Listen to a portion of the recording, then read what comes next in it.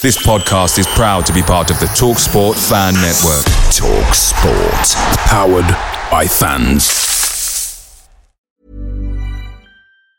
Ever catch yourself eating the same flavorless dinner 3 days in a row? Dreaming of something better? Well, HelloFresh is your guilt-free dream come true, baby. It's me, Keke Palmer. Let's wake up those taste buds with hot, juicy pecan-crusted chicken or garlic butter shrimp scampi. Hello Fresh. Stop dreaming of all the delicious possibilities and dig in at HelloFresh.com. Let's get this dinner party started.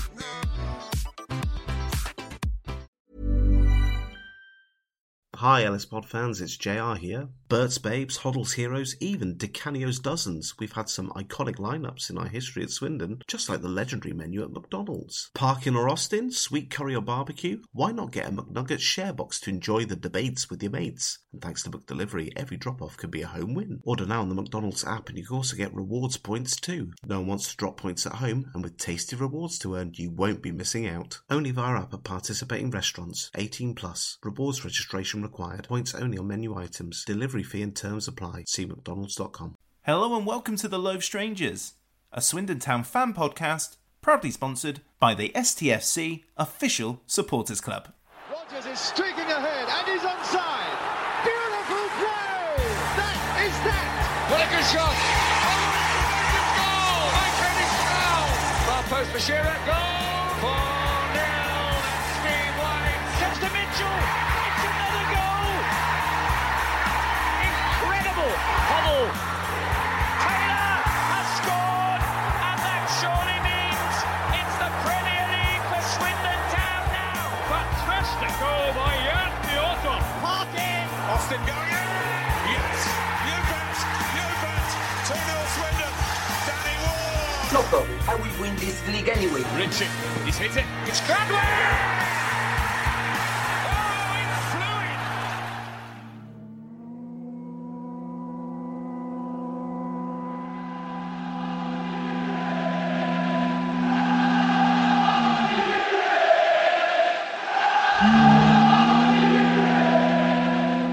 Hello, Matt.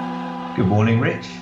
Good morning indeed. Now, this is an expat special of the Low Strangers podcast for the My 11 series, and you know how dedicated to the cause one is when we start recording just before 6:15 on a Friday morning. How's that for dedication? It's incredibly dedicated. I certainly wouldn't be doing it myself.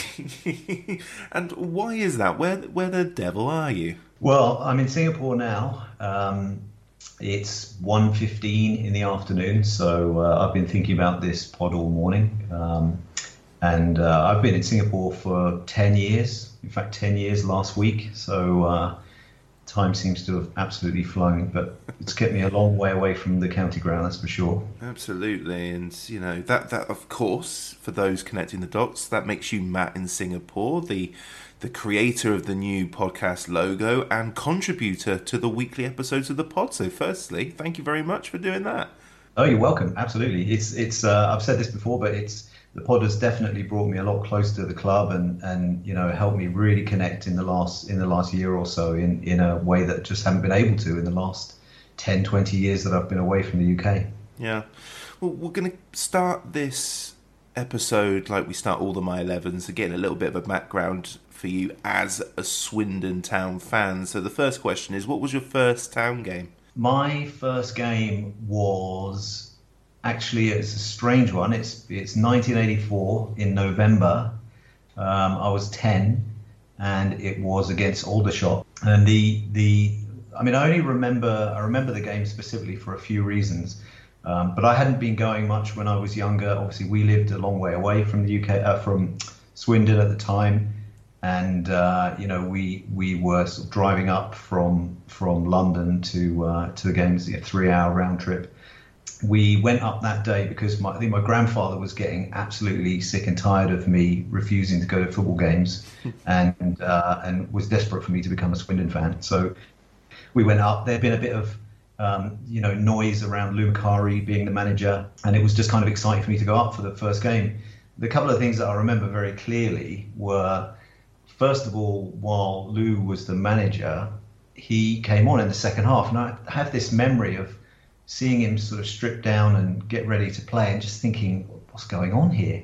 I'd never seen a manager play for a club, and I just had this thought that the manager thinks his team are playing that badly that he's going to get on the pitch and show them how it's done. And I actually think he scored in that game as well.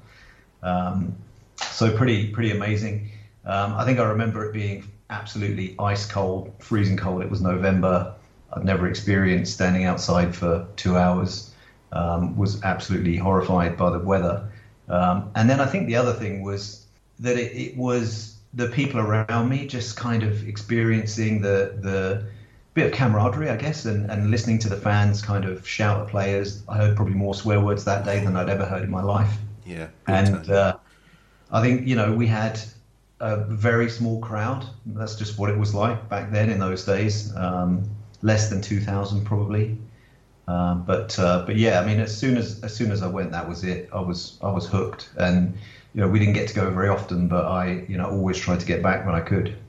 Isn't it funny that I think, especially for a lot of the guys who were going in that bleak early mid-80s, just as Lou Macari was arriving just before, those awful attendances, and I do urge people to go on Rich Banyard's website and just look at the attendances from that time. And it's almost like a badge of honour for those who were going. I mean, when my dad supported Swindon, you could tell he had like this sense of pride that there may have only been 1,800, 2,300, whatever, but he was one of them. Oh yeah, you had to be committed. That's for sure, in more ways than one, probably. But my grandfather moved from Bristol to Swindon, became a Swindon fan in the early '60s, and then when my dad moved to Swindon from London, he became a Swindon fan. Used to go with his mates, and then when they came into contact, they used to go together to see games. They saw the Anglo-Italian Cup games. They went to see the League Cup final. So I used to hear all these stories. And I was born in Swindon, obviously, so just there was no way out of it. There's no way I was going to be ever able to support anybody else. Yeah. Okay, well, moving on to the next question, and keeping you in the country, going to games to see Swindon. What were your favourite games before you moved away, right across the board from childhood to adulthood? Which ones really stand out? I suppose that when you're a bit of an exile, as I was, you don't get to see many games. My dad was in the police, so we didn't usually have time on Saturdays to go up either. You really remember the big games. I mean, because we had to pick and choose, we ended up, trying to get to playoff games, trying to get to the end of season games where we were sort of closing in a tight finish.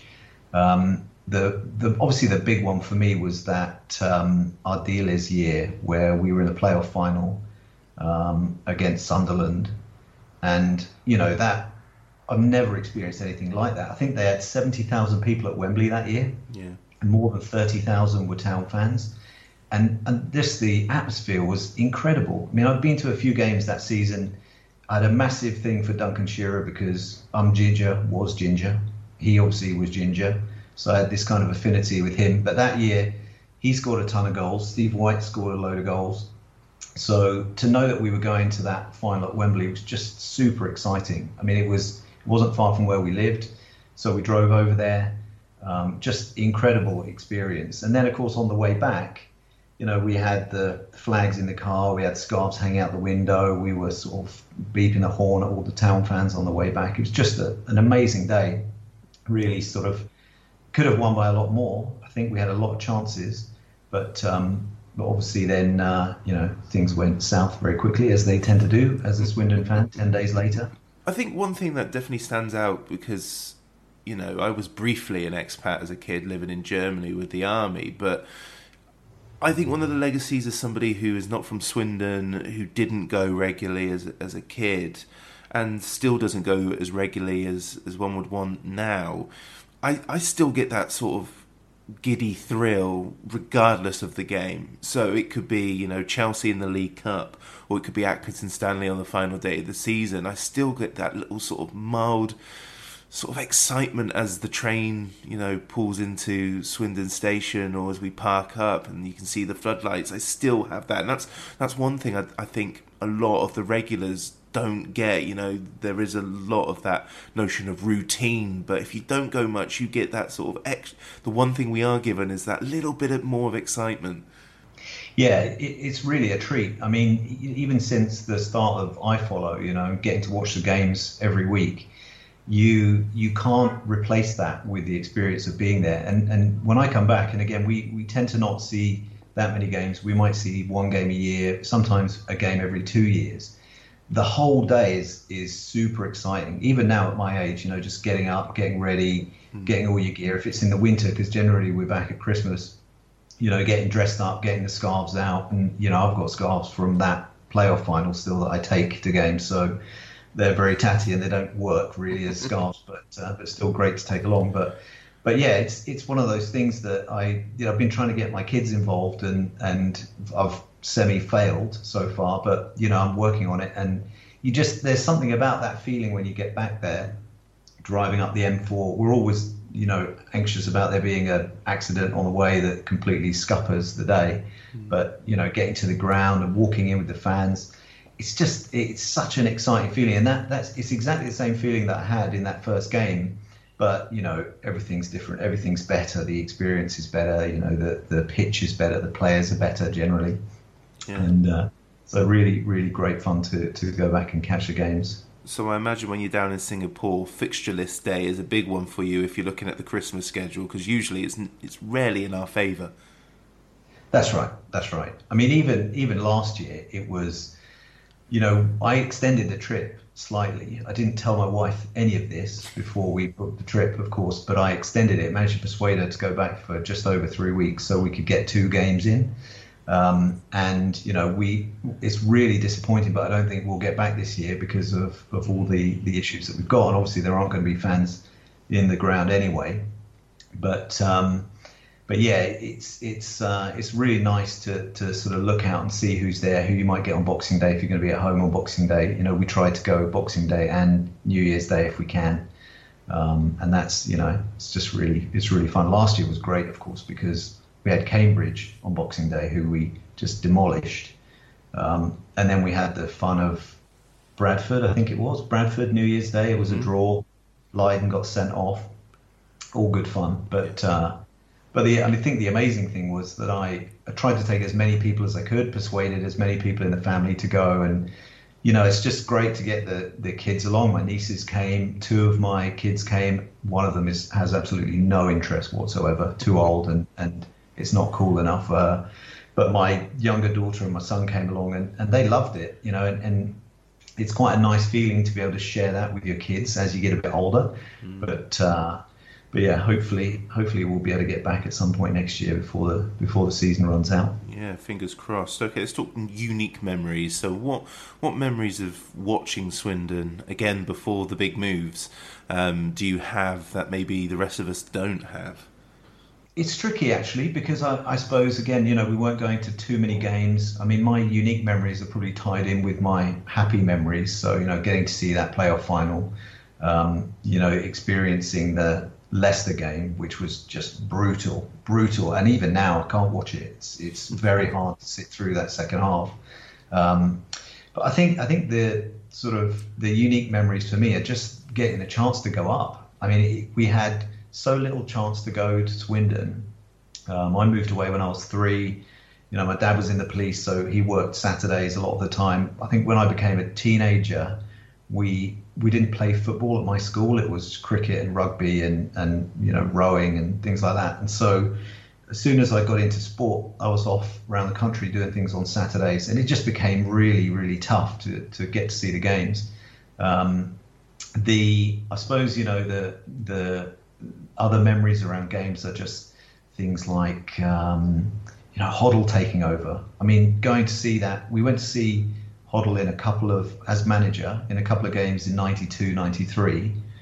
Even in 91, 92, we went up for a few games. But the first game of the 92, 93 season, he scored a great goal, Hoddle. I'm sure everybody's seen it, everybody that wasn't around at the time. But, you know, those kind of experiences, I feel quite lucky to have had, because we weren't around for a lot of games. And you know, we sort of picked and chose the ones that we wanted to see, and to get there that day, to see Hoddle, who you kind of knew again as this incredible player for England and Tottenham and Monaco and whoever else, to see him on the pitch and just that. I think they played Sunderland again. For some reason, a lot of my experiences are with Swindon playing Sunderland, which is a bit odd.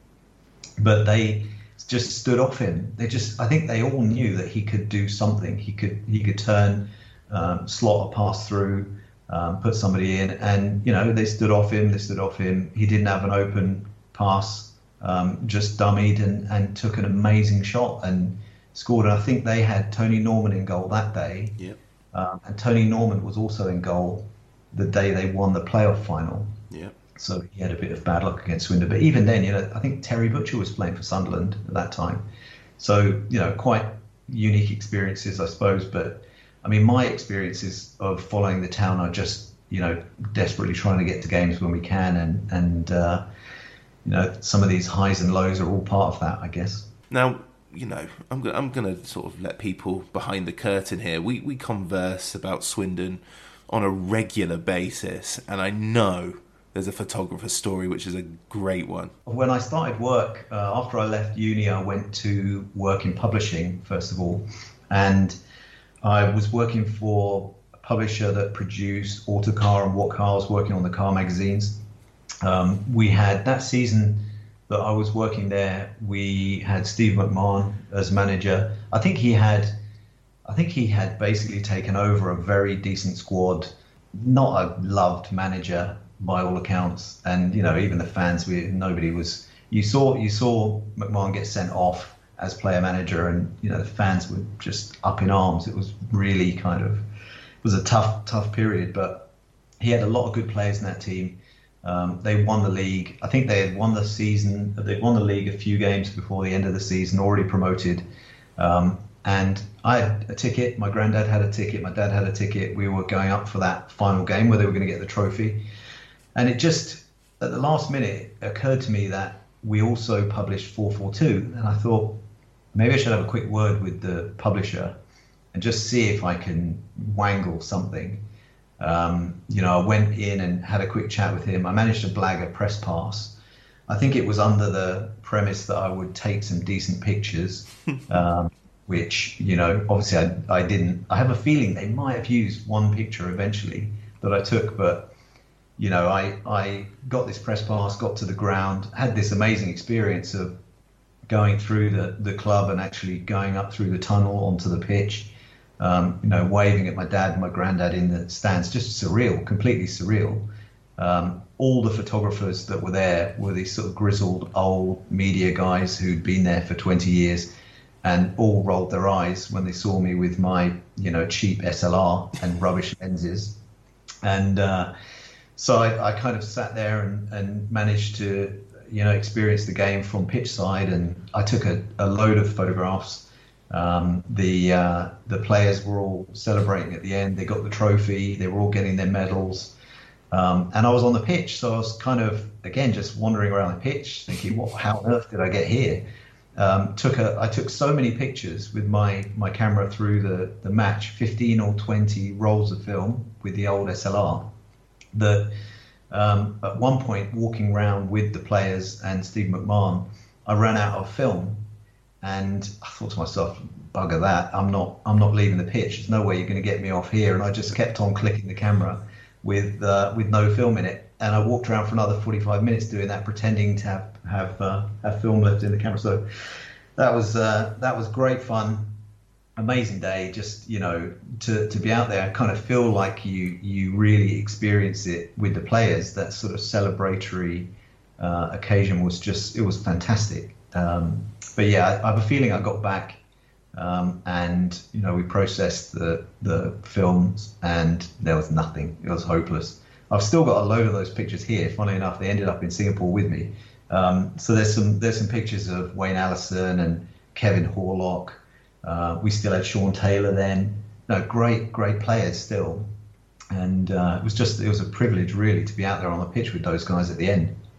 We need to see those pictures, and by we, I think but that would be really good to see the quality of those journalistic efforts. Quality is probably not how I would describe them. What do you think the ultimate blag is now in 2020? I imagine it's the groundsman at halftime with the fork on the pitch. I think that's the new modern blag of getting on the pitch somehow. Yeah, I can't imagine that it would be that easy anymore, really. I mean, in those days, I even remember when I arrived at the ground, just walking through, I don't think anybody checked my press pass. I went straight through the door and up the tunnel onto the pitch. And times have just changed significantly. There'll be a lot more security, and I think the blags are a lot more difficult now. Very much so. And just for the record, not all of you on the blag, but come on, some of you. I watch. I see you. Okay. One thing I'm always interested in following Swindon is not necessarily the Swindon players. It's the players that in a generation always seem to do something against the club. The ones that I always mention, Hayter when he was at Bournemouth. Just James Hayter always seemed to just do us, score or play very well. Lots of people will already highlight Alex Ravel, who had a knack of scoring against us, but when he played for us, he wasn't too bad, but it just didn't work out. Who are the players that stand out when you see them in an 11? You go, oh bloody hell! It's always ex-players. I can't imagine. I mean, unless we've had an incident with a player who's really, caused a major injury to somebody on our team, or who has blagged a goal somehow. It's just the sort of hatred for ex-players that are going to come back and score. I mean, all the guys you mentioned, Leon Clark and Aidan Flint. I mean, we've obviously got villains this season, and in some ways, I'm glad to have got that game out of the way quickly. But I think Keshi could become one of those guys in the next year or two. And it depends. I mean, it depends how he plays it on social media, how he reacts. I didn't see much of a reaction this time after the game or even before the game. So I think he's been fairly cautious around doing that. But I suppose when you go back, it's not only the players that left, but it's managers as well. For me, it's not just the players that would come back and score, that always scored. I'd hate seeing Jose's name on team sheets because you just knew that he was going to come in and score.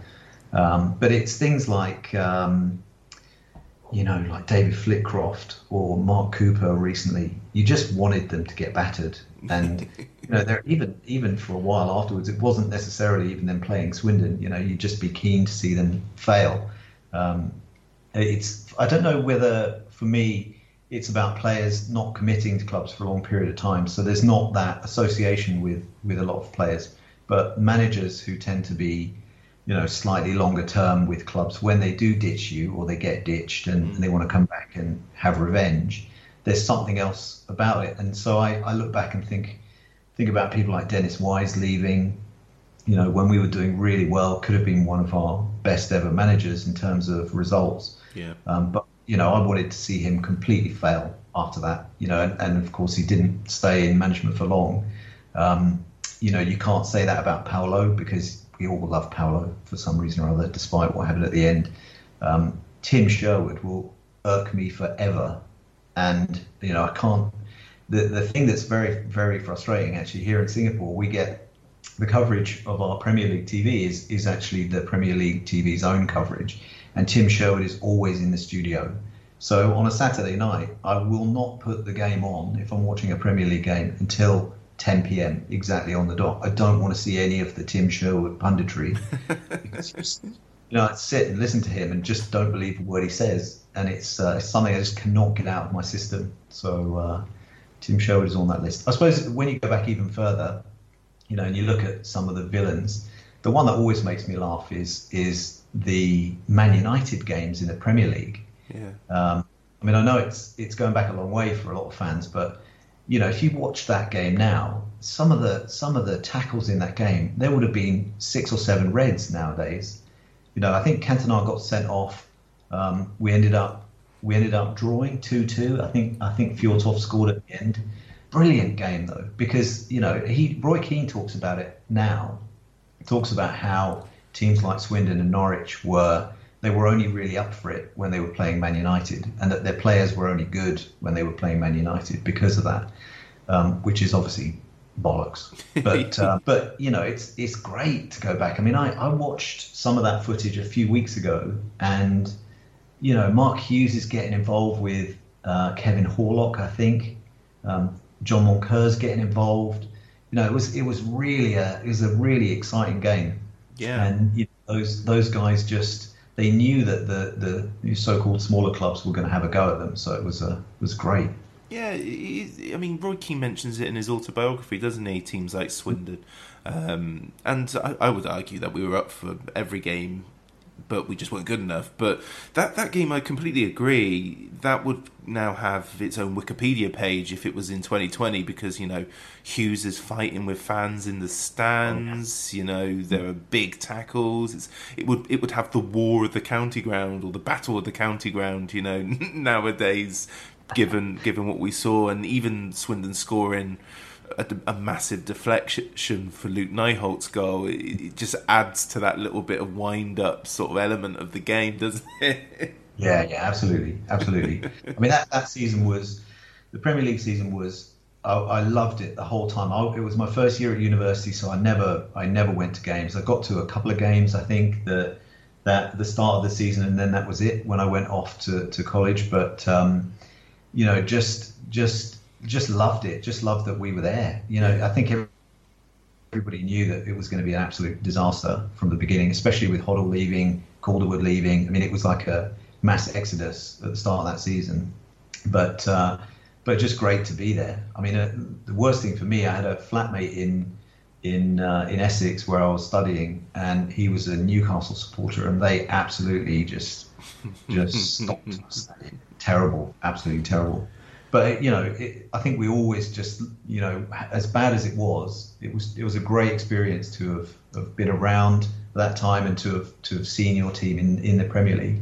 And you know, even now when I talk to relatives of my wife here in Singapore, or you know, people that I knew in Hong Kong that were football fans, and they don't remember that Swindon were in the Premier League. So when you talk about supporting a side that is in League Two, League One, you know, they kind of switch off, and then you mention, oh, by the way, we did have one season, and we did play against Roy Keane and Eric Cantona, and we beat Tottenham at home that year. Yeah. And you know, and then people kind of change their tune a little bit. You get a bit more respect.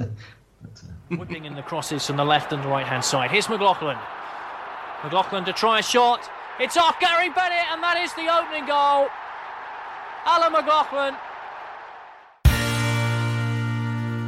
So let's move towards the expat element. So, you know, I know that you've lived in Hong Kong, you live in Singapore now. Very simple question to get the ball rolling. When did you move from the UK permanently overseas? I moved in August 2000, so again, 20 years ago. Mm-hmm. I had 10 years in Hong Kong. It's strange actually, because when, you know, obviously because I was kind of an exile anyway, living in South London, you got to look back to 95 when the coverage was just teletext. We didn't really even get the radio coverage. We were never really able to listen to games back then. So prior to leaving the UK, you know, there was I mean, it's quite insane to think that we just really had the internet 4, 5 years, 6 years earlier. I mean, to any useful extent. So, you know, you were able to check things online, but I went from CFAX or teletext, the page was 302, I think, the football page, you know, moving into looking at information online about the games. And then when I moved to Hong Kong, I went to Hong Kong to work for a design agency there, and it was really difficult to follow Swindon because, you know, the games were always at 10 p.m. In the winter, and when the clocks change, it's 11 p.m. And on a Saturday night, generally you're out, you're doing something. It was really hard to follow. And of course, then, no smartphones. We had no wireless internet in 2000. It was really hard to get updates. BBC and I think the advert, I can't remember when the actual website came up. But, I used to get on that forum and argue with everyone, and that was really the extent of the kind of interaction. Yeah, Mickey Hazard is God. He's not was God. He got that username all wrong. It's really funny because, I mean, when you move away in August 2000, I'm almost 17 at that stage. So my experience up to this point with you is pretty much identical. CFAX, I remember, it was 302, 312 for the news in brief, where the Swindon news would be, and then 390 for the local news, where Swindon news would be the main story. And then I think the teletext equivalent, 170 was the local news. I think maybe 140 was the with the sport or the football page. I'm not 100% because I was CFAX, but it's pretty much the same. And on the football front, Swindon are dismal at this stage, so we've just been relegated from the Championship. Colin Todd's just about to start his new revolution. I'm pretty sure that's 2000, isn't it? And I always think about expats at this stage who are big football fans.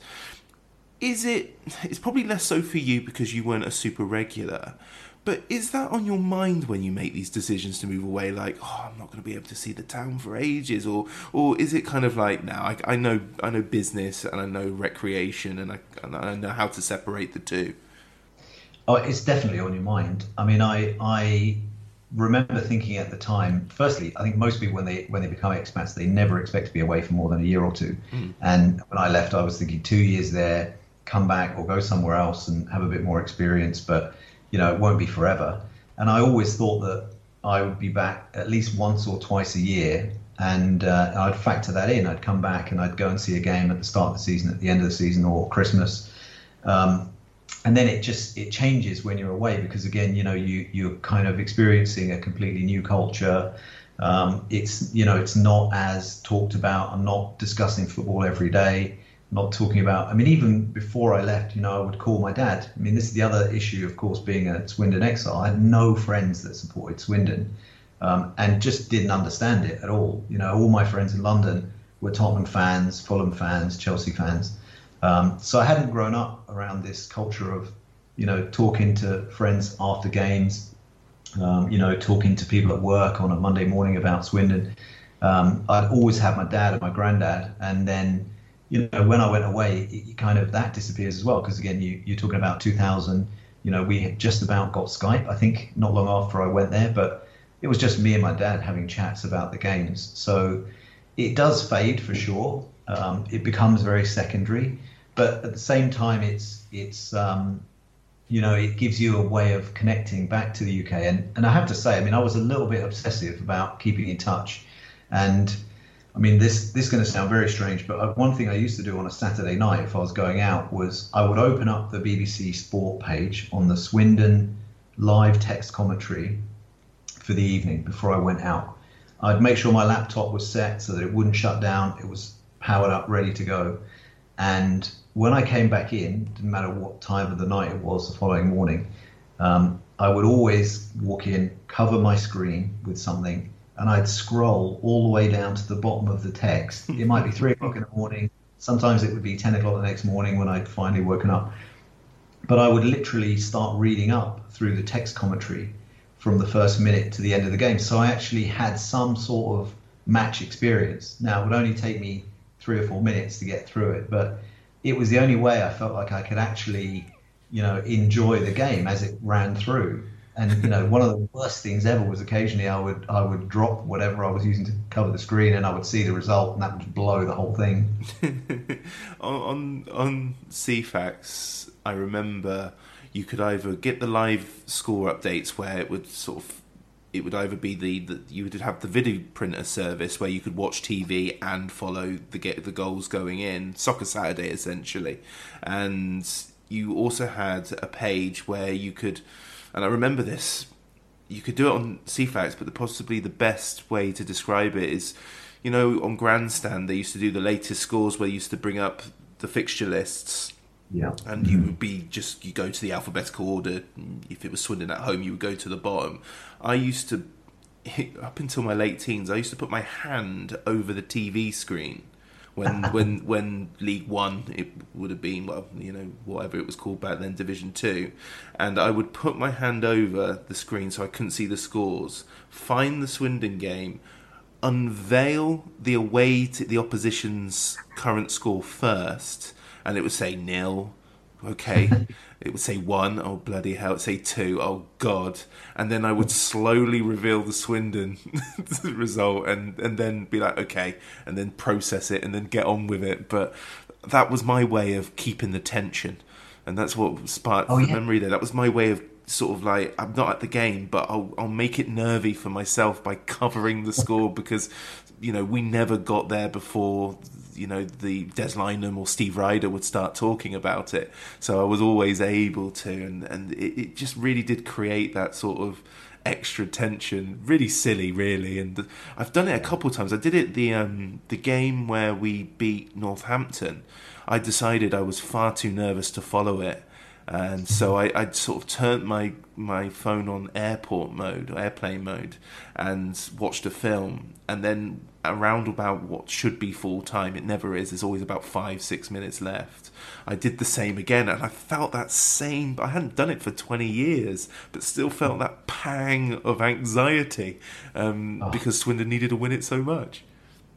It's funny, but I suppose when you look at how technology's moved on and it's so easy to be updated. I mean, anywhere I am now, even if I'm traveling for work or whatever it might be, we might be on holiday somewhere, I can check those updates, and you're getting frequent updates on Twitter. You might be getting notifications from the BBC or wherever you're getting your information from, but there's no way that you miss a single thing. Yeah.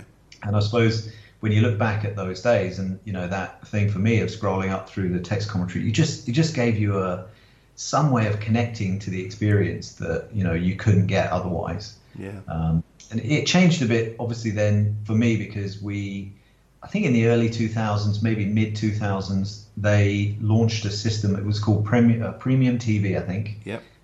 Where you could subscribe and listen to games, and this really was. It was massive for me being so far away, because you didn't get to see games very often. You didn't get to listen to games. All of a sudden, I got audio commentary, live audio commentary. I mean, I was holding off going out and staying home on a Saturday night, and going out at midnight just so I could listen to the games. Quite amazing. But the other thing that they had with that package was highlights on a Monday. Mm-hmm. So I was in Hong Kong on a Monday. I would come into work. They always posted the highlights. I'm sure it was just staged to upload at a certain time, but the highlights always came on at 6:30, 7 o'clock in the morning, and I would have to be at my desk. I'd have to have cleared everything, got everybody out of the way, and I would just sit and wait for those highlights to appear. And it just sounds like absolute desperation. And anybody that's kind of under 20 listening to this probably thinks we're entirely insane. But you just had to have some sort of a fix, right? There was, even as a guy who hadn't grown up in Swindon, I had to have this sort of connection back to the club. Yeah, and the funny thing about that, for those who don't remember that era, is the highlights were bare minimum as well, like goals and maybe a chance if it was a low-scoring game. That's right, and the commentator was always from Yorkshire, or you just thought, how is this guy's clearly not at the game? I mean, there must have been companies that were outsourcing these videos to somewhere up north, Dewsbury. There's a guy sitting in an office watching games and reading the team sheets. Utterly disinterested as well. Like it could be Parkin clinching his hat trick, and it'll be Parkin scores. That's 3-0. A hat trick for Sam Parkin. And you're like, come on, mate. That's right. It wasn't the most energetic, obviously, that's for sure. How did you follow things like 2003-04? So things like the Brighton loss and the rise of that Parkin-Mooney partnership, and how has it evolved in time? I mean, obviously, are the playoff games, for example, televised? So if Swindon get a game televised in the UK, it's almost certainly out in Singapore now, isn't it? Yeah, I mean, it depends what else is on that day, typically. Playoff games, they do tend to show them now. 10 years ago, definitely not. When I was in Hong Kong, that we would never have gotten that kind of access. So, I mean, around that time, I have a feeling in 2000, I think we might have been listening to it. The Brighton game, I remember listening to it, just, we don't need to talk about it. It's horrible. It's a horrible experience. Thinking back, just terrible. But, it was very difficult then, especially, when the games were important. I mean, right after I left the UK, around about that time, 2000, I think it was around about the Colin Todd era. He was bringing in all sorts of players. And it was just, it wasn't the best. So I kind of lost a bit of interest. And there are times, certainly in the last 20 years, where, I will have just given myself a few weeks off because it's gotten so depressing. And when you're not there to share it with people and kind of yell at people and get it out of your system, it's quite difficult, actually. And I've found that, 2017-18 was probably the worst experience I've had watching from afar, because we had iFollow or whatever the system was. I think it was iFollow then. And we were just playing so badly. We were losing a lot of games, and I was giving up on the late night games. When iFollow first began, I would happily get up for a 2:45 a.m. kickoff on a Tuesday night, or even 3:45 in the springtime when the clocks change. But those games, they ruin your week. Yes. Because if I was to sleep from 10 p.m. to 3 a.m., get up, make a cup of tea, watch the game through, and at 5:30 it would wrap up, 5:40, and we'd have lost, we'd been hammered. My Wednesday was atrocious, and I'd be in a shocking mood all day. There were some days, actually, especially after I started my own agency and here in Singapore, and there were days when it was so bad I just wouldn't go in till lunchtime because I just couldn't face people. I didn't want to be nice to people, and I knew I was going to yell for no reason and make people cry. So I just I had to hold off a little bit on some of those games, and in the end I did go through a period where I just said, no, I need to take a few weeks off. Yeah, and I'm glad you did for your employees' well-being. Yeah. If I'm honest, it makes you a good employer, I suppose. Yeah, I mean, we've talked about this, off mic before. I think the best, other than in Europe, the best place to probably be an expat football fan for European football is North America, East Coast, because it's early in the morning, or it's nice, it's breakfast time, and then you can get on with the rest of your day. What's your typical Saturday 3 p.m. routine?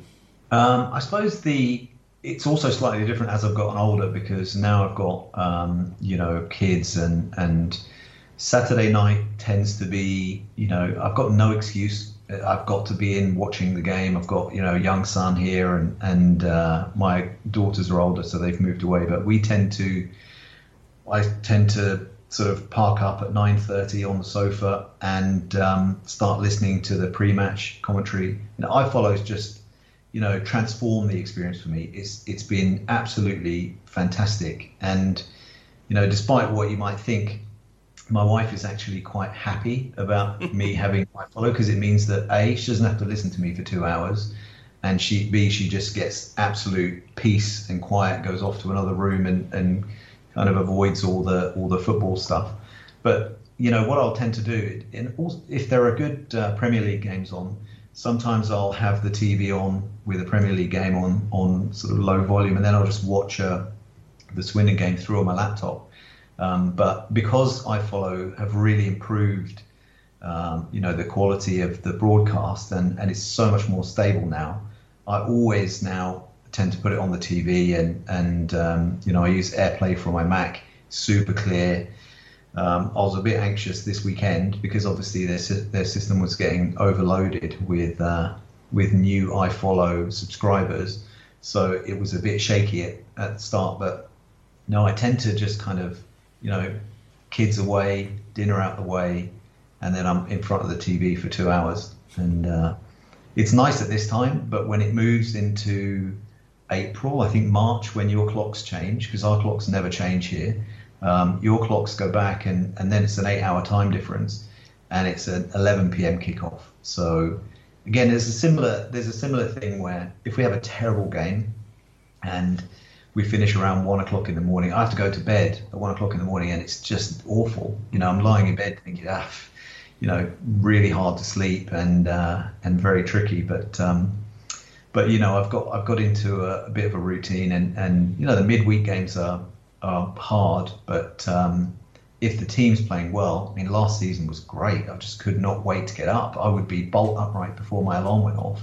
at 2:40 or 2:30 in the morning, and I'd run downstairs and get it up on the TV again, and so it was pretty exciting. But yeah, you just kind of, again, my experience as a fan being overseas has just improved so much. It's social media allowing me to connect to fans and listen to different discussions and different perspectives on the team, actually following players, having the chance to listen to your pod obviously has made a massive difference in the last 18 months for me. And I really feel so much more connected. I couldn't be more connected really to Swindon, I think, than than if I was there without actually going to the games. And of course, fans now who are having to use iFollow instead of being able to experience the match in person are, starting to live a little bit in my shoes, because this is what the experience is like. Sit down and watch it on your laptop.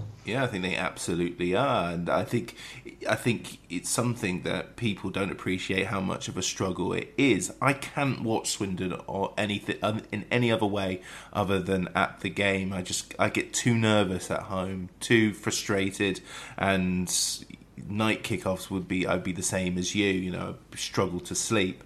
I think I've broke that sort of policy a couple of times over the years, but really I don't tend to watch Swindon other than at the county ground, and that is just because I'm insufferable when that's the case. And it's really, really interesting, and I've always been fascinated by the expat experience when it comes to maintaining that love for that team. And we used to get it. It used to always be Australia. It always used to be the Australian-based fans that used to get the news in the advert, like fans travel tens of thousands of miles to go and watch Swindon at Wembley. It was always the Aussies. Never anyone else. And, it's going to make me sound like I'm, bragging about the sort of figures and stats I get, but I've got a good listenership in the USA. There's a couple of guys, or one guy in Bermuda that listens every week. South Korea, across Europe, Singapore, Thailand, Australia, and it just opens my eyes of this little club in Wiltshire, just having this fan base that, okay, it's not in numbers, but they're still dotted around, they're still dedicated, they're still following, and they're still enjoying the support of Swindon Town. Yeah, I think once you have it in you, it's impossible to look elsewhere, really. I have my business partner is a Luton fan, lifelong Luton fan. When we've been to football matches here, which is extremely rare because it's awful, but when we have gone, I'll wear a Luongo shirt. He's wearing a terrible orange Luton shirt. And everybody kind of, you get the looks from people who just don't have a clue who that is. They don't recognise the badge. They don't know the names on the backs of shirts. And you just sort of instinctively have it in you. I know people that have also moved to the Middle East, and culturally, it's not that it's not acceptable to follow a lower league side, but there is a sort of lack of gravitas about it. So even in social situations, if you're talking to somebody in a social context or even in a business context, and they bring up football, it's always got to be the Premier League, and it's almost negative for you. You get a sort of negative perspective if you start talking about lower league football, or you don't have a Premier League football team that you support. And I know a lot of fans who have just picked a Premier League side. A lot of friends who will just have it as a way of engaging in conversation and ensuring that they break the ice they don't miss out on that. And, you know, I've encountered it here a lot because, you know, again, the marketing machine around the Premier League is just absolutely stampeding through Asia. And, you know, I speak to my wife's parents and you know, uncles who all sit there talking about Liverpool because of Standard Chartered being here. They're all Liverpool fans. They talk a lot about the Premier League, and then they always forget who my team is. So every year I have to explain the same thing on the big occasions, Chinese New Year or whatever it might be. I have to talk through again, you know, why I support this team that's 3 leagues below theirs and 3 divisions below theirs. But, you know, and I know we sort of chatted about this briefly, but these guys, a lot of them are actually quite sort of genuinely into a particular team. We have these pre-season tours in Asia. You know, they come to Singapore, Hong Kong, Malaysia, Indonesia, Thailand, a lot of the Premier League clubs. And occasionally they'll have a tournament here where we went in 2014 and it was Wenger with Arsenal. Juventus came here. They had Pirlo, they had Pogba, they had Buffon, they had Evra. They play their full first teams because obviously they're contractually obliged to put on a decent display. So they don't just come with the kids. But, you know, there are fans in those stadiums who are in old JVC shirts. And I mean, you know, not sort of spanking new, brightly coloured JVC shirt, old, tatty, ripped JVC shirts that someone's picked up for them on a trip to Europe. So, you know, there is this thing. It's very interesting that the idea of how overseas fans, foreign fans are sort of engaging with their football teams. And when you go to a local match, I mean, in Singapore, you've got a few teams. Jermaine Pennant played here a couple of years ago. It was clearly all about the Benjamins and, you know, barely played, didn't really get a game, wasn't super fit. But you go to a game here on a Tuesday night, it's 32 degrees at 8 p.m. every day of the week. It's 80% humidity, and you just sit and sweat. You don't do anything. You sit watching the football and you just pour with sweat. It's not a pleasant experience whatsoever. And then the football is appalling. So, you know, there's nothing for football fans to get excited about. So you can't blame fans across Asia for suddenly being, you know, energized by the, you know, the sort of excitement of Premier League teams, you know, the sort of passion that they have around Premier League teams is quite amazing. And I go back and forth on this a little bit because I see it and I think, well, you're not real fans because, you know, these are not clubs that you have a strong connection with personally, and it's fair weather football supporting.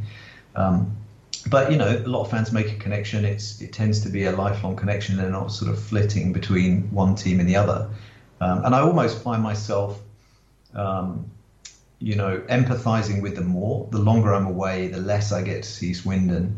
You know, I feel more like I'm that kind of a fan now than I was, although I have this sort of inherent connection with Swindon through my family and where I was born. But yeah, it's quite interesting. I mean, we do try and go and see, you know, the Premier League teams, the international teams when they come here, because obviously the other thing is that the stadium, the national stadium in Singapore, is 50,000, 55,000 seats, and it has air conditioning under the seats. So that is a much better experience than going and sitting in the Tampines Rovers stand. Yeah, and then there's the fans finishing off that, you know, start supporting Swindon from overseas, who have got no links to the United Kingdom. They just they pick us up through like computer games. Like, we've got one lad, Fede, in Buenos Aires, who listens to the podcast, and I think he played as Swindon on a console game. I don't know if it was FIFA, but he's been following Swindon ever since, and that's just incredible to me. Incredible. Tom Jones.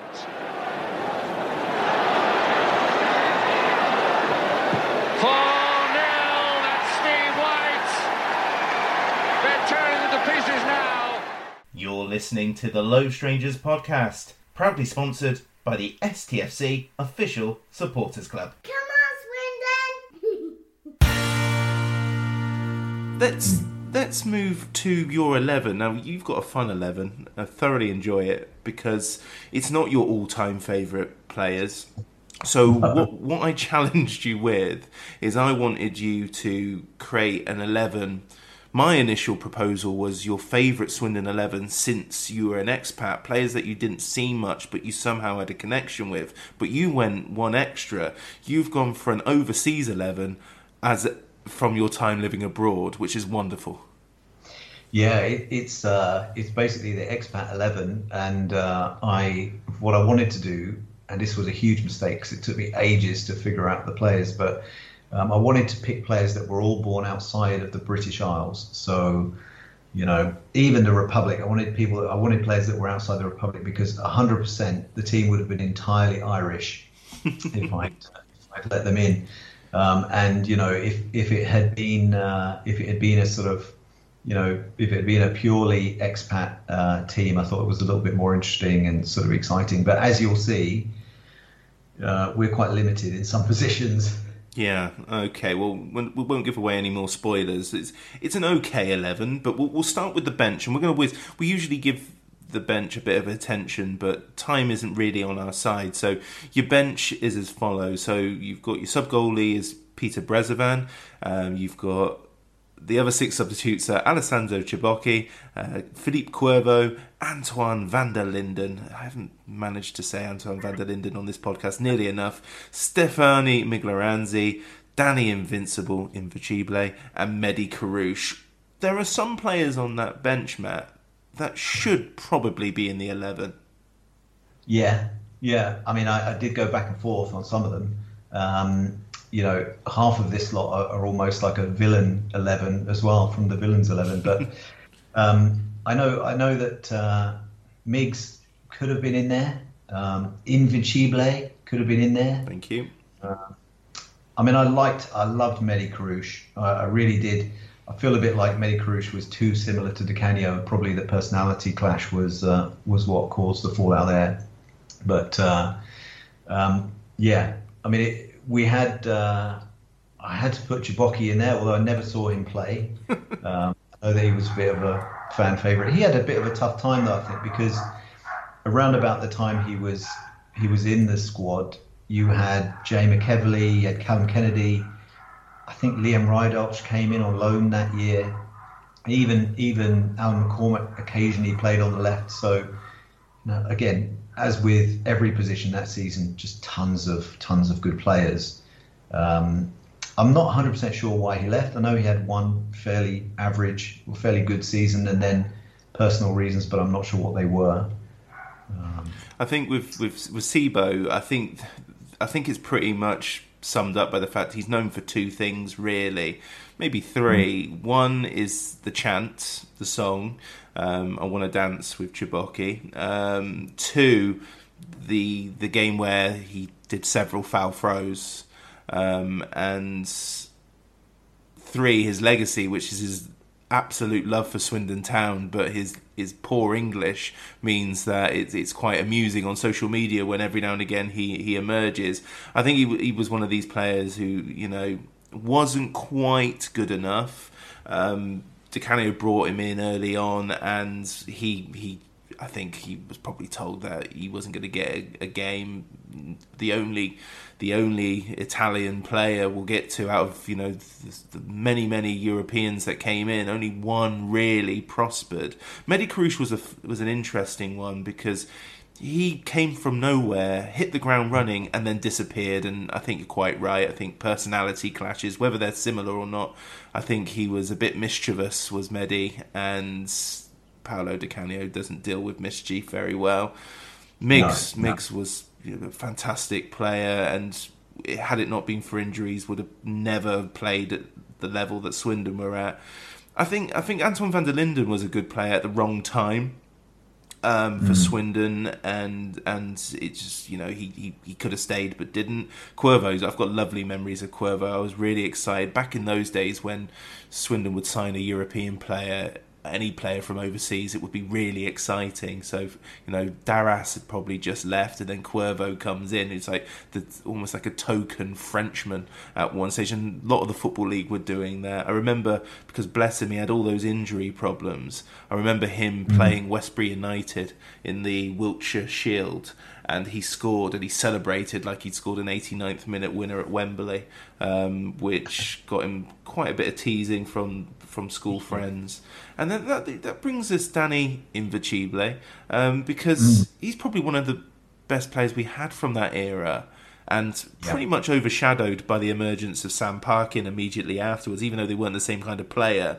That the admiration and our love for Danny before he went to Kilmarnock was pretty much sort of forgotten about, because Sammy hit the ground running, didn't he?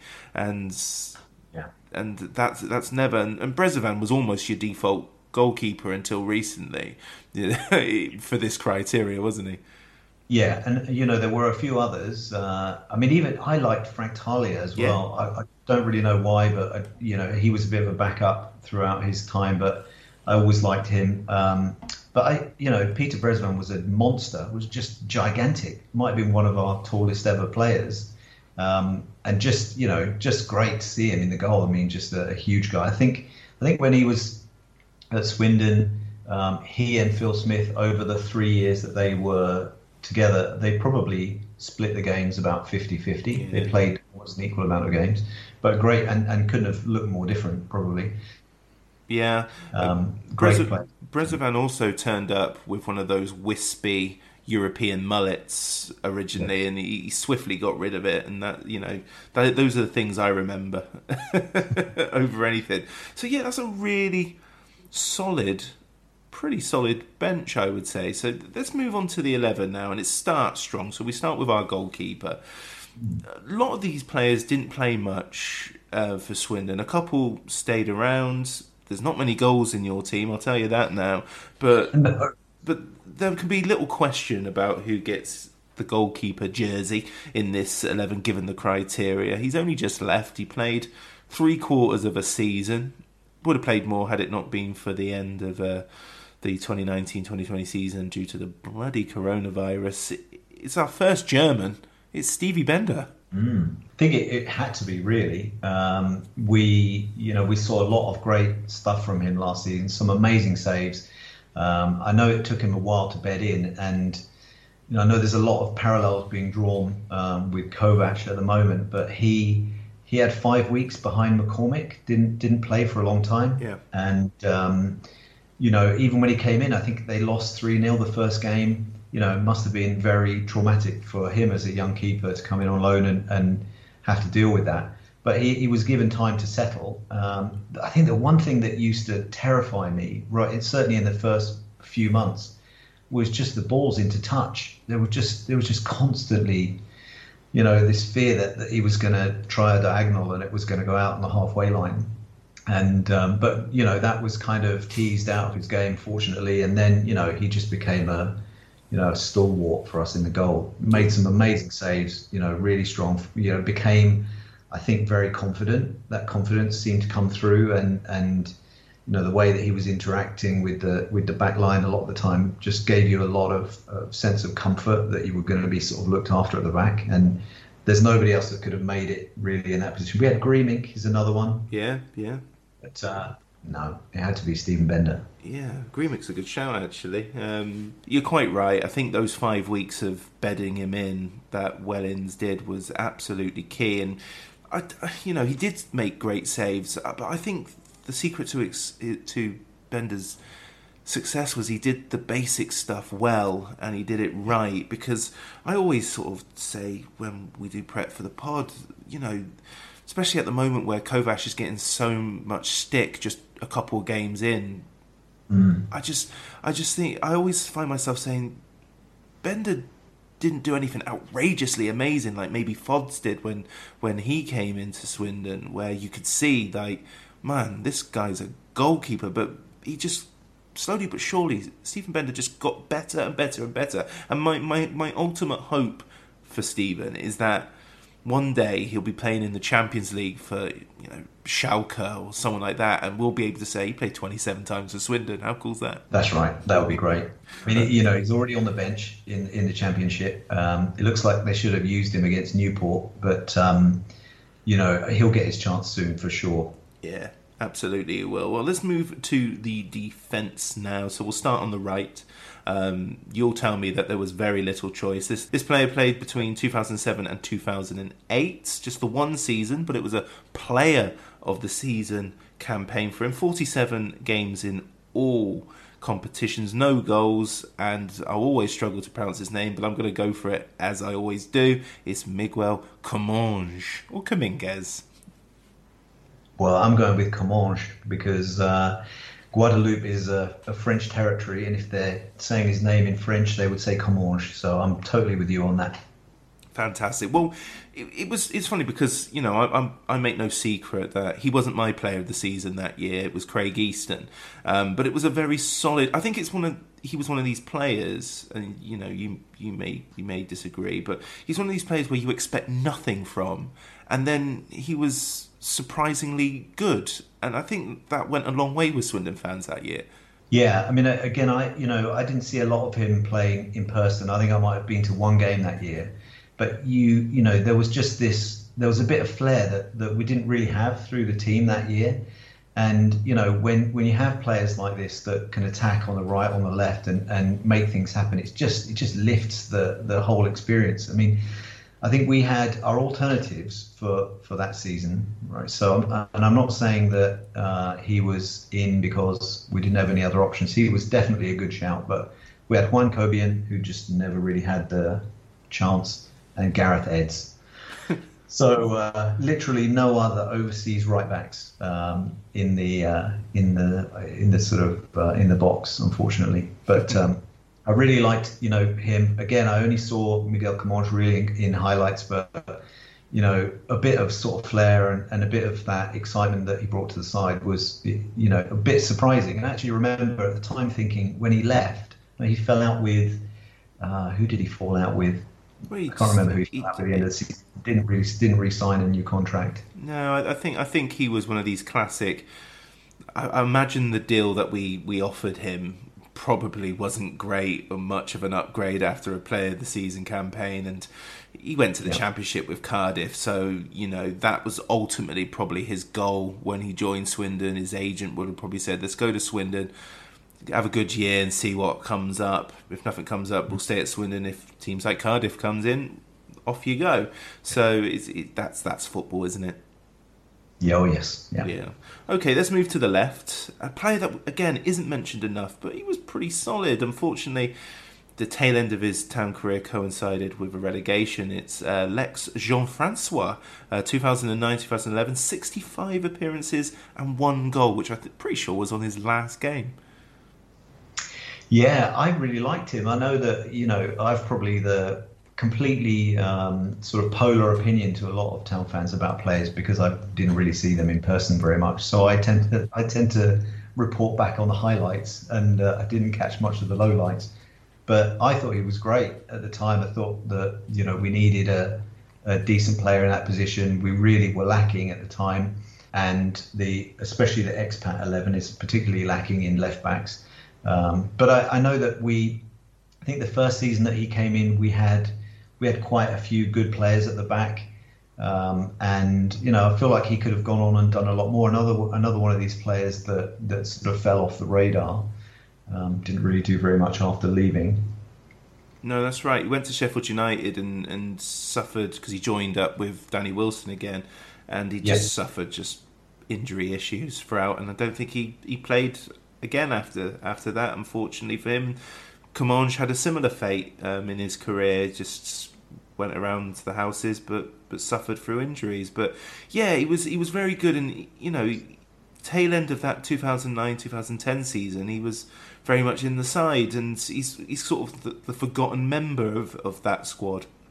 Yeah, I mean, I think we did have a few other decent options at the time as well, but whenever I saw him, and again, it was generally when he did something right, he looked great. He always looked good to me. I mean, in terms of the the backup options for that position, we also had Brad Smith, which, he could have made it in there if he played more games. Always quite a good career. shot. Fascinating career. Just doesn't play enough, but he gets all these moves.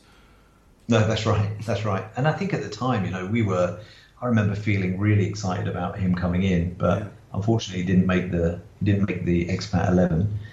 We also had Fede Bassoni in that period.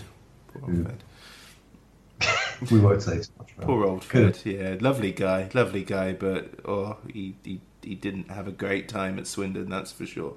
I mean, I'm just looking at Brad Smith's career, and he's still only played about. He's only played about 50 games in the league across his career. Just insane. He's 26 now. He's played 22 times for Australia, but his 2 seasons at Seattle, he's just got back to Seattle, actually. He's gone back there now.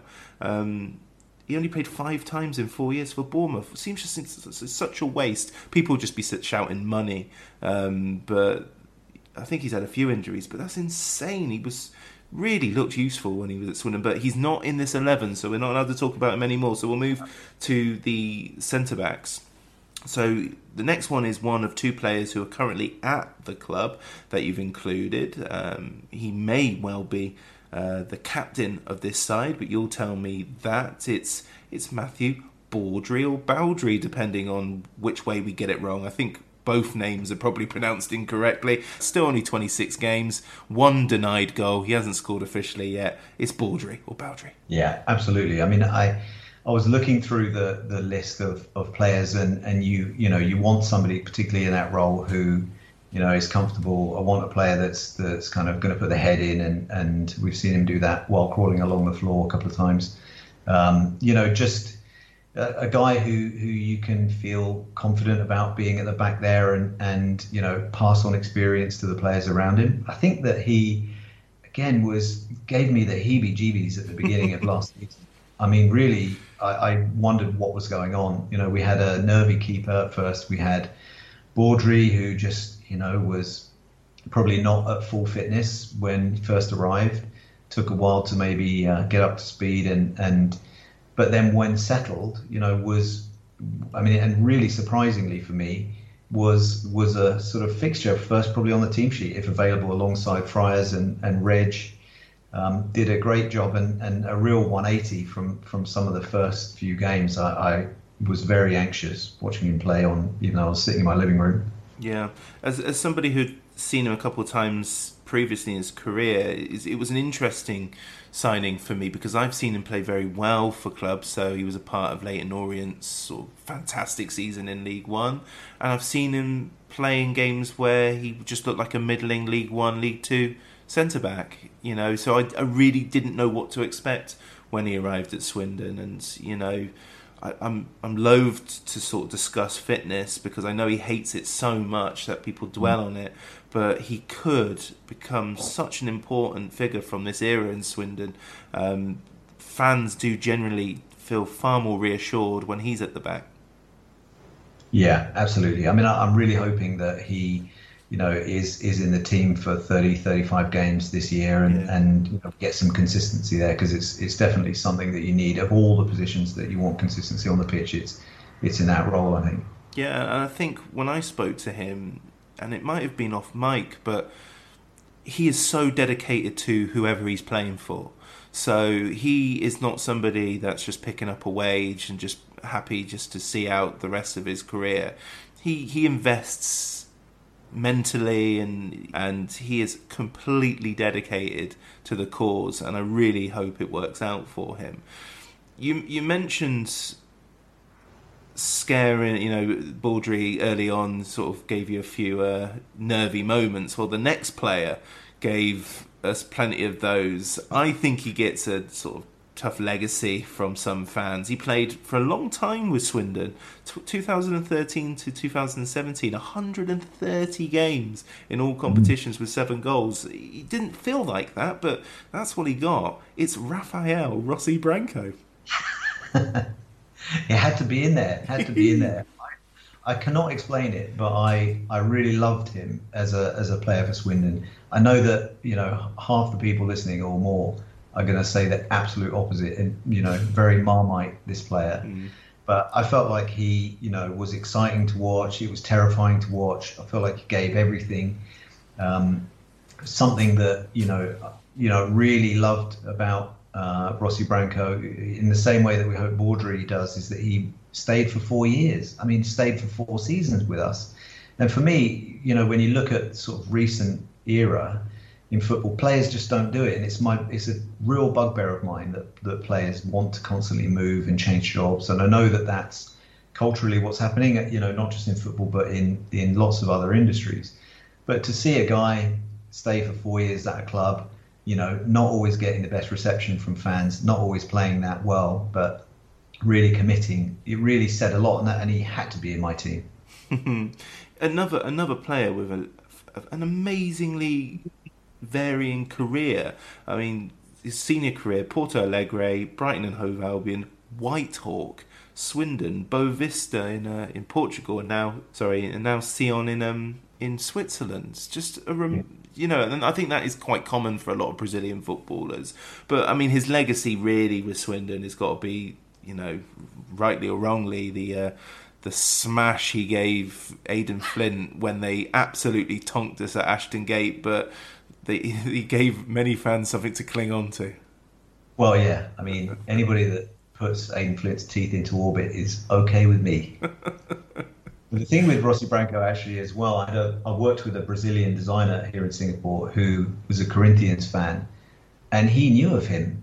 So finally I had somebody that I could talk to about one Swindon player. Yeah. So for me, has to be in there. Amazing. He would probably make my all-time Swindon 11. Well, maybe. Wow, there we go. Big claim there by Matt in Singapore. We move on to the midfield now. So we'll start on the wings. Huge fan of this guy. Really, everyone who knows me knows that I love a good name. This is a guy that played 88 times for Swindon, scoring 14 goals. He was brought in, we think, pretty much to be a centre forward, but ended up on the wings. 2011, 2013, it's Rafael De Vita.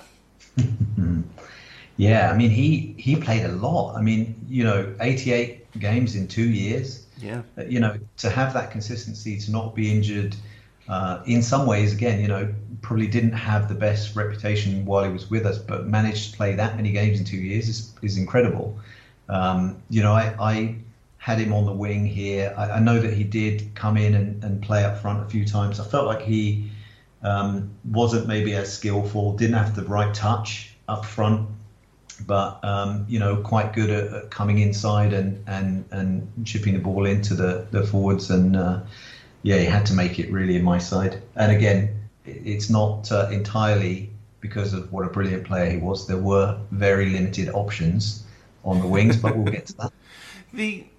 De Vita actually, I mean, he had a better season in his second season, and that's what made it quite surprising, because I always thought to myself, at that time when Swindon players were leaving, it was based because their contracts were far too much for Swindon to be able to afford in the fallout from what happened in 2013. And I always thought to myself, he was playing second division football in Scotland. How much did we give this guy if he was one of the ones being released? But really, really sad, because I do think he could have really kicked on to be a very popular Swindon player at a time where, for want of a better phrase, we were downgrading who we were bringing in. But I think he could have really been one of the ones that could have stuck around. But it wasn't to be. And again, another player who suffered with injuries. We move on to the next, on the other side. So on the left now, we have a player who played between late 2006 and the end of the 2007-8 season. He played 64 times, scoring just the one goal.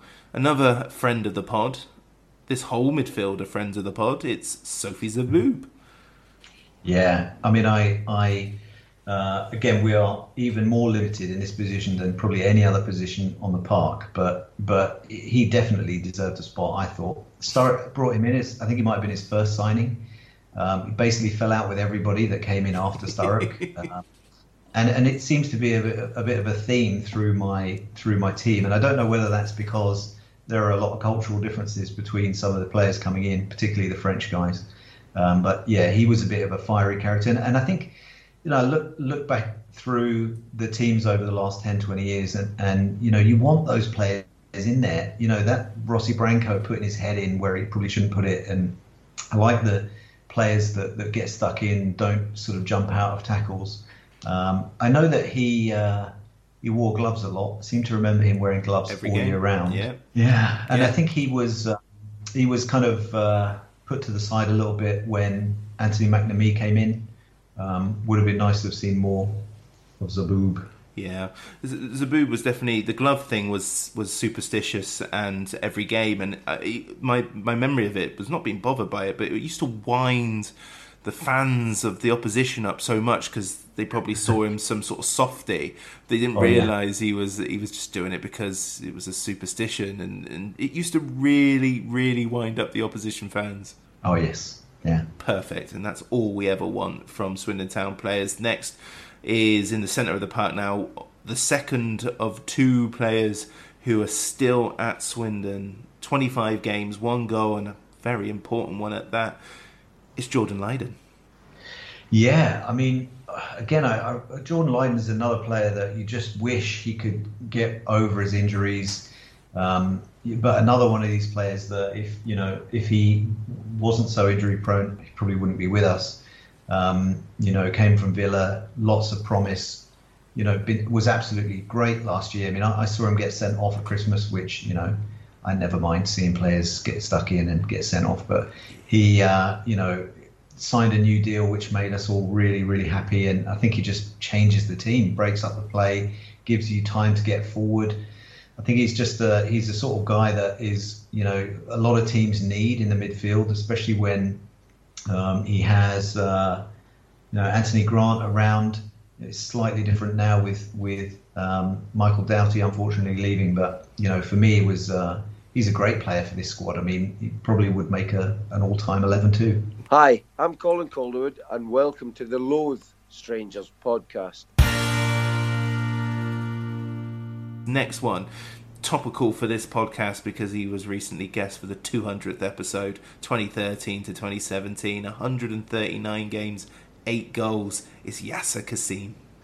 Yeah, another player that when you think back, 4 seasons. I mean, it's quite incredible. Around about that time, we had a lot of players that stayed with us, and really put some consistency in the squad. I mean, he was great when he arrived. I think we saw a couple of amazing performances from Yasser, and it's an interesting situation. I think we all wanted him to do really well. He played very well for a couple of seasons. There's a period where it wasn't as great, and we didn't see the sort of energy and excitement that we were getting from him early on, but quite good at breaking up play. I mean, I think he had a couple of things that I liked. He got stuck in and broke up play quite a lot, helped move things forward. I thought he was quite good going forward as well, more in the 10 role. He doesn't make my 10 role here because I liked him sitting a bit further back, but I felt like he was always a player who was equally happy and unhappy. Yeah. Just as though he maybe felt like he should have been somewhere else, could have been, doing better, and that was a shame, really. But again, 139 games in 4 years is really, it's really commendable. Yeah, again, it's hard to disagree. The one thing that winds me up about his legacy is people make it sound like the classic Kassim era was much shorter than what it actually was. People always cite the Asia Cup as the moment where it all went wrong, but he was well into his Swindon career at that stage, and pretty much everything before that was absolutely brilliant to perfectly adequate. There was he wasn't known to have a stinker. There were games where he couldn't get involved as much, but he was a very, very good and influential member of the squad. And even when he came back, we still made the playoffs. There was definitely a dip, but I would put that more to too much football. And then maybe his head was turned at that stage when all his pals were going off to QPR and so forth. that was the time for Yasser to leave, and his legacy would have been huge had he left in 2015. But he didn't. He stuck around. There was the decrease of, his performances weren't that great, and then we got relegated, and anybody who suffers a relegation season, their stock does naturally suffer, doesn't it? Yeah, absolutely. Yeah. Okay, well, the next one did leave in 2015, and has done all right since. Probably not gone as far as we thought he would have. Still very much comfortably in the Championship, but hasn't got that Premier League place just yet. 2013 to 2015, including loan spells, 102 appearances, 14 goals, 2 World Cups, no appearances, an absolute travesty. It's Massimo Luongo. Yeah, I mean, he for me was super influential at the time, and really creative. And when I go back to when I started watching football, and I look at the players that I really liked, and it's always people like Nicky Summerbee and Martin Ling and those midfield players who could just turn and take the ball past the player and slide one through, or shoot from the edge of the box. And I really loved Mass. I thought he was really good for us around that time. He had, in fact, he's the reason why I bought my first Swindon shirt. I think it was around 2015. Not my first one ever, but my first one in a while. And I just wanted to get a shirt with his name on it, and it was around about the time of that Brazil World Cup. So we were out watching games late at night, ridiculous time difference, or getting up and watching it at 4 o'clock in the morning. And I was really excited about the fact that we had a player at the World Cup. I mean, I think he might have been the first. He obviously wasn't the first to play in the World Cup, but he was certainly our first player. First in a while. Fjortoft, maybe. Yeah, Fjortoft was in 94. So I always remember after the World Cup, Swindon played a friendly. It was the first one of pre-season after that World Cup, was at Yate, and Railings football, you can hear everything. And we were stood by Yate players who were warming up, and they were saying, "You'll see him, he went to the World Cup." And one replied, "Well, he didn't play." And the other one just replied, "He went to a World Cup though." Just like two Yate substitutes, sort of. Talking about a Swindon player who's gone to the World Cup, and one having the audacity of pointing out he didn't play. It was just remarkable listening, but on his day, far too good for Swindon Town. Yeah. I mean, he as you say, he didn't. You kind of expected him to really push on, and I know when he went to the Asia Cup, he played much better, and obviously had a lot more impact. I mean, the first Asian Cup, I think he scored in the final. He did, yeah. And then in the recent one, which was in the UAE, and very surprisingly, they lost to the UAE, Australia.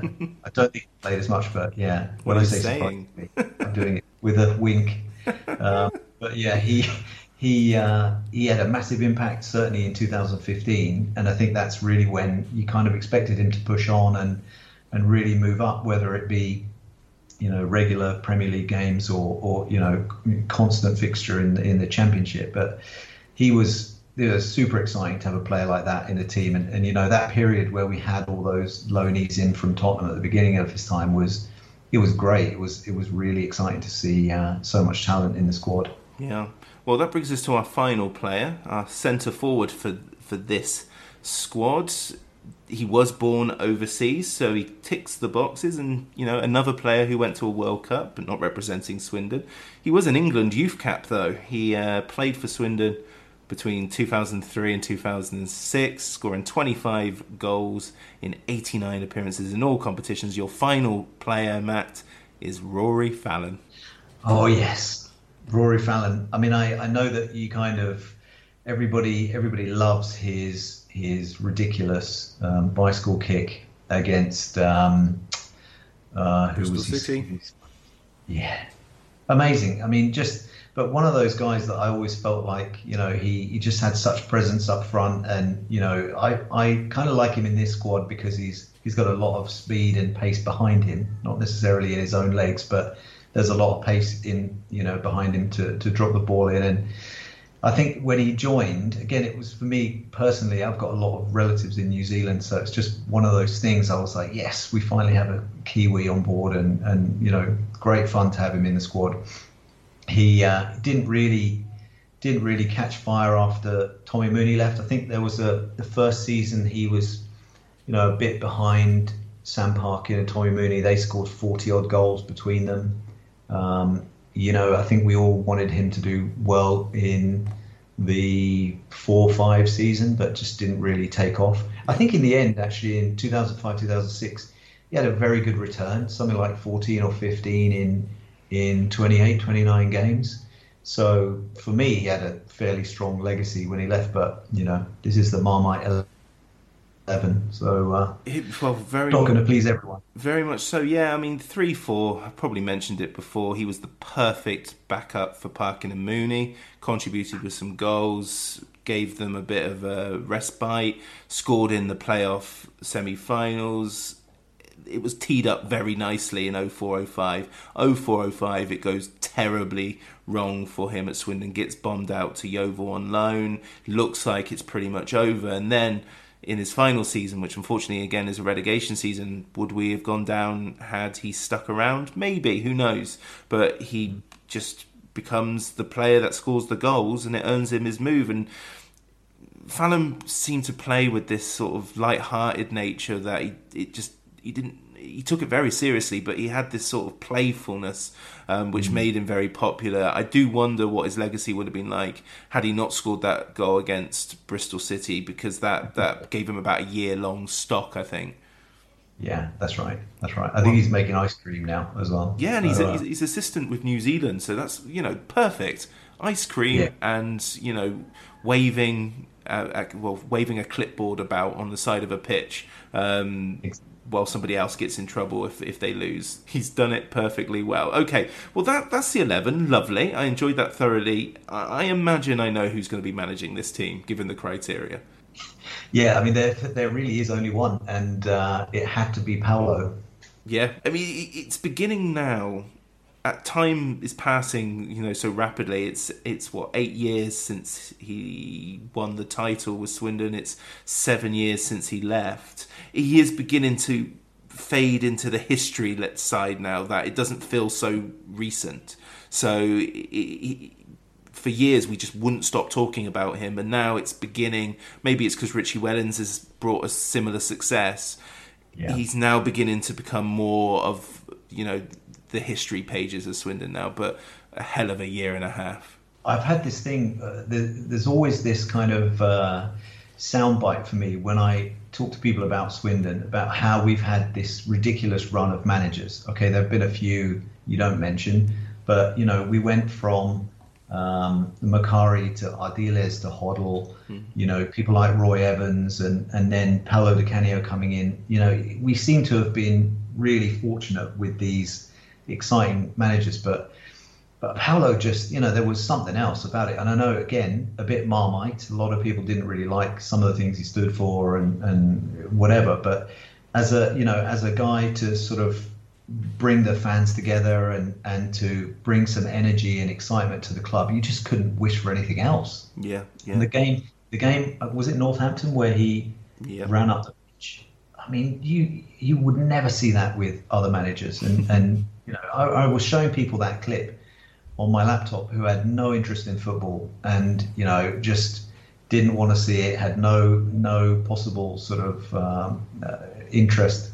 And it just felt like, you know, it's an amazing moment to see this guy so passionate about what he was doing and you know, really loved by fans for a certain period of time, but, you know, brought just a lot of fun and excitement to that period. The key to his success, as far as I was concerned, wasn't the people he brought in, it's the people he improved.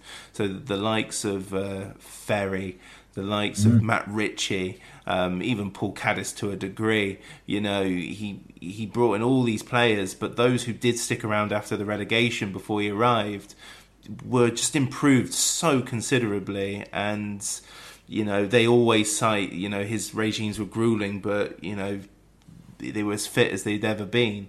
And I think that energy that he gave Swindon started out broadly, other than there was that wobble at the start, it was broadly positive, but at the end, when the things were going wrong behind the scenes, and then it was beginning to get exhausting following Swindon at that stage. Genuinely exhausting. It was an era I'll never forget.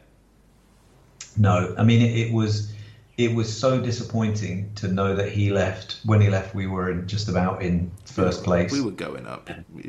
For sure. And you know, there's, as much as you wish it weren't so, you know, he left, they had their issues, Matt Ritchie was sold.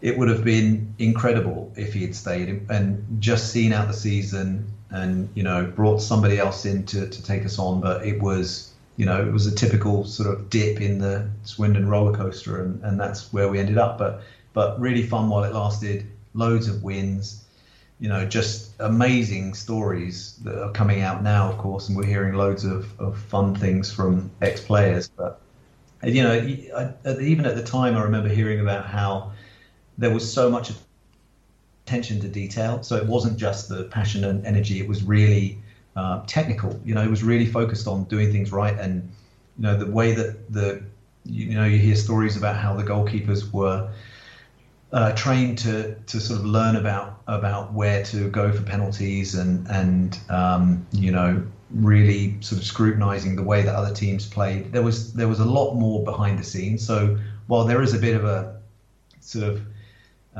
you know, there's a lot of fun and a lot of sort of clown-like image to that period, and some of the things that he did and how he was constantly in the spotlight and made fun of by other managers.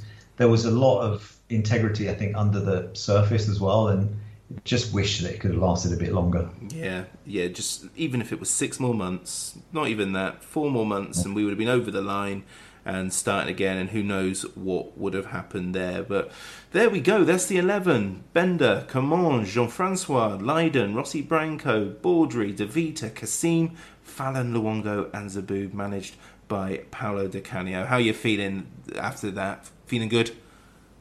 Yeah, I'm not sure if he would have liked managing a lot of those players, and obviously we know he liked managing some of them, but I don't know how successful that team would be. The Marmite 11, managed by the Marmite manager himself. So we'll see. I quite like it. For me, it's a fun 11. It's quite exciting, and you know, as I said, in some positions there really were no options. Well, it's competitive, and I think that's all that matters. You know, that it can definitely hold its own and get some wins, I'm more than sure. But that brings us to the end of this My 11. Matt in Singapore, thank you very much. You're very welcome, Rich. Enjoyed it. Good run by him, and now let's go!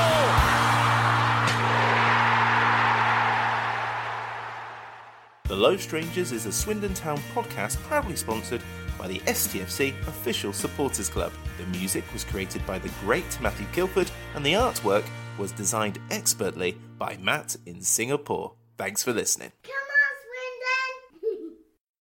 Hi, LSPod fans, it's JR here. If Swindon players were McDonald's items, who would they be? We've had lots of Big Macs like the legendary Alan McLaughlin, Harry McCurdy, or even Steve McMahon. Perhaps you'd prefer to channel the power of McPlant like Darren Ward, or maybe 5 chicken selects, one to enjoy for each time Ben Gladwin joined. Yep, there's one spare, but there's still time. And you don't need Super Scouts or data solutions to get your hands on any of these. McDelivery through the McDonald's app brings them all to you. At participating restaurants, 18+. Serving times, delivery fee and terms apply. See mcdonalds.com.